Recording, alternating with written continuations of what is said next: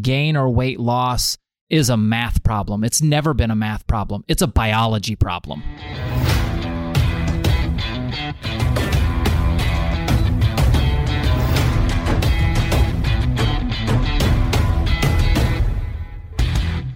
It's Evie here. Welcome to EML Radio, where we are always talking truth. All of those things you need to hear that nobody else is willing to say.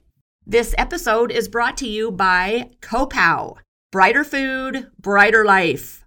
At Copow, we allow you to treat yourself to not cooking. Incredibly colorful, powerful meals delivered directly to you that taste like you're dining out, but at home.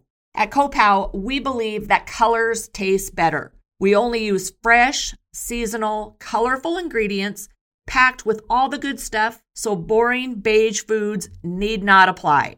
It's nutrition that you can actually see. Nature provides incredible ingredients year-round. So if it's not in season, you're not going to find it in our food. So look, diets don't work. Food you want to eat does. Copow meals are perfectly balanced, craveably good, and help you eat right without you even knowing it. So whether you are looking to take a break from cooking just a few times per week, need business or lunchtime meals, or you're a busy family who needs a combination of meals for parents and kids, Copow has the perfect weekly meal plan for you. So just visit copow.com, that's COPOW.com, and input your zip code to find out if Copow meals are delivered in your area. Copow, brighter food, brighter life. This episode is also sponsored by Optimal Nutraceuticals. Optimal Nutraceuticals is a functional nutrition company with dietary supplements designed to help you create optimal health and wellness. So look, in over 12 years of fitness, nutrition, and lifestyle coaching, I have never been willing to promote or support or back any supplement company out there until now. And the reason is because Optimal Nutraceuticals was developed by my personal close friend and functional medicine doctor, Dr. TJ Williams. And these products, you guys, I take them personally because they have bioavailable ingredients, which means there's not a bunch of fillers. They have effective dosing and affordable prices for the quality of the product. So I recommend if you have your diet in place and you need that extra boost to make sure that you have optimal health and wellness, make sure you look at Optimal Nutraceuticals. You can find the link at evfats.com homepage. Hello and welcome to the EML radio series called True or False with Dr. TJ. This series is something I designed in order to address specifically nutrition, health, and wellness related topics. Because look, EML Radio, we cover a lot of different topics out there, but I get so many questions from listeners on specific health-related topics that I wanted to be able to bring in professional advice to answer for you. So this is an awesome opportunity for all of you to ask questions directly, and Dr. TJ and I will answer them together. So let me just tell you a little bit about Dr. TJ. He is the founder and clinical director of the Institute of Natural Health in St. Louis, Missouri.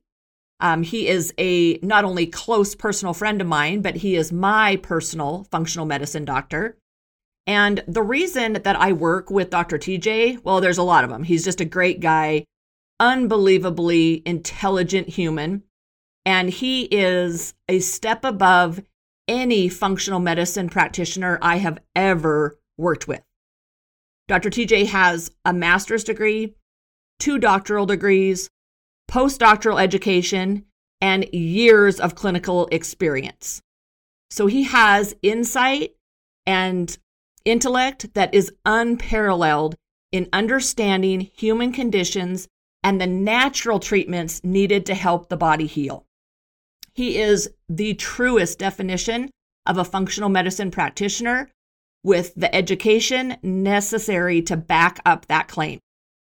Dr. TJ also lectures all over the country to other physicians on topics that include things like general nutrition, reversing cardiovascular disease naturally, reversing diabetes naturally, comprehensive laboratory analysis and interpretation, and autoimmune disorders. So, in a nutshell, Dr. TJ is the man.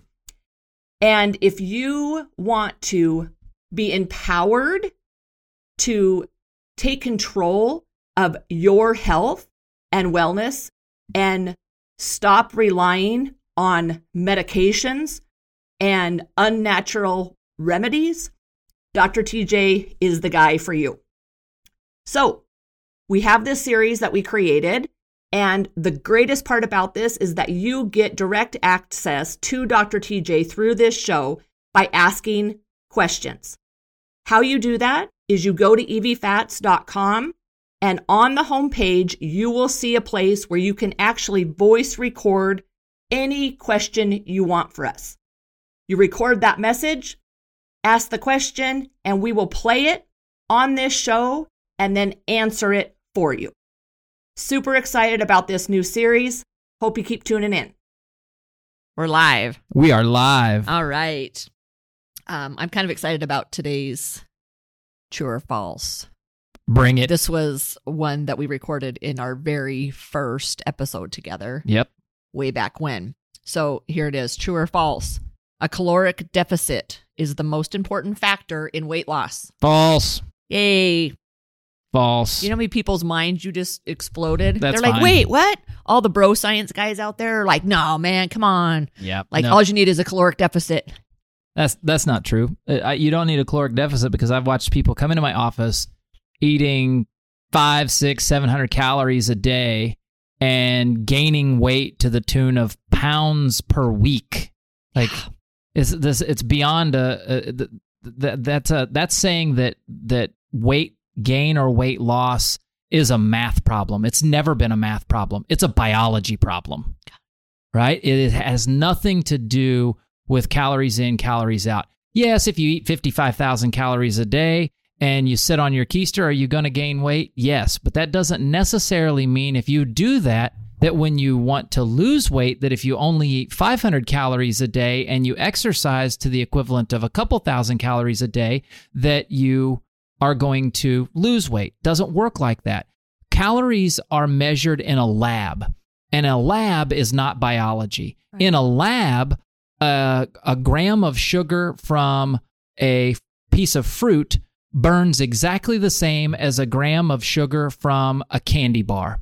Well, I'm sorry, but high fructose corn syrup does something completely different in the body than it does than an orange does. Like, we're talking about two completely different things. When you put biology involved, when biology is there, that goes out the window. People can eat very, very caloric restricted and gain weight and have a problem, and then these are the people that use Weight Watchers, Jenny Craig, and all this. These are caloric restriction places, and no offense to people that have had great success with Weight Watchers or Jenny Craig.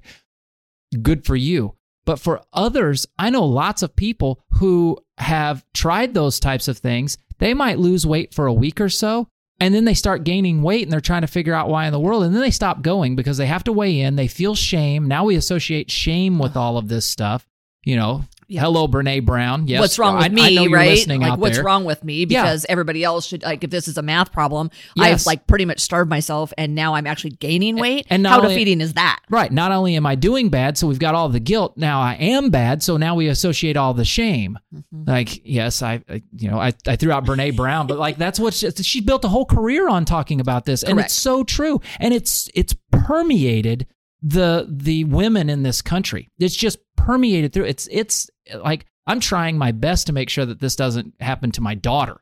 Right? Oh, yeah. I don't know how to avoid it, but I'm going to do everything I can to help her not fall into this trap. Hopefully by just educating and her seeing firsthand, like, look, it doesn't have to be this way.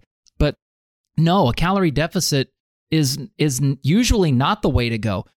A metabolism is like a fire, And I tell people, imagine that you have a fire burning, right? And we start this fire on one side of the room, and we've got a stack of wood with it. And at the end of that stack of wood, we've got a big log.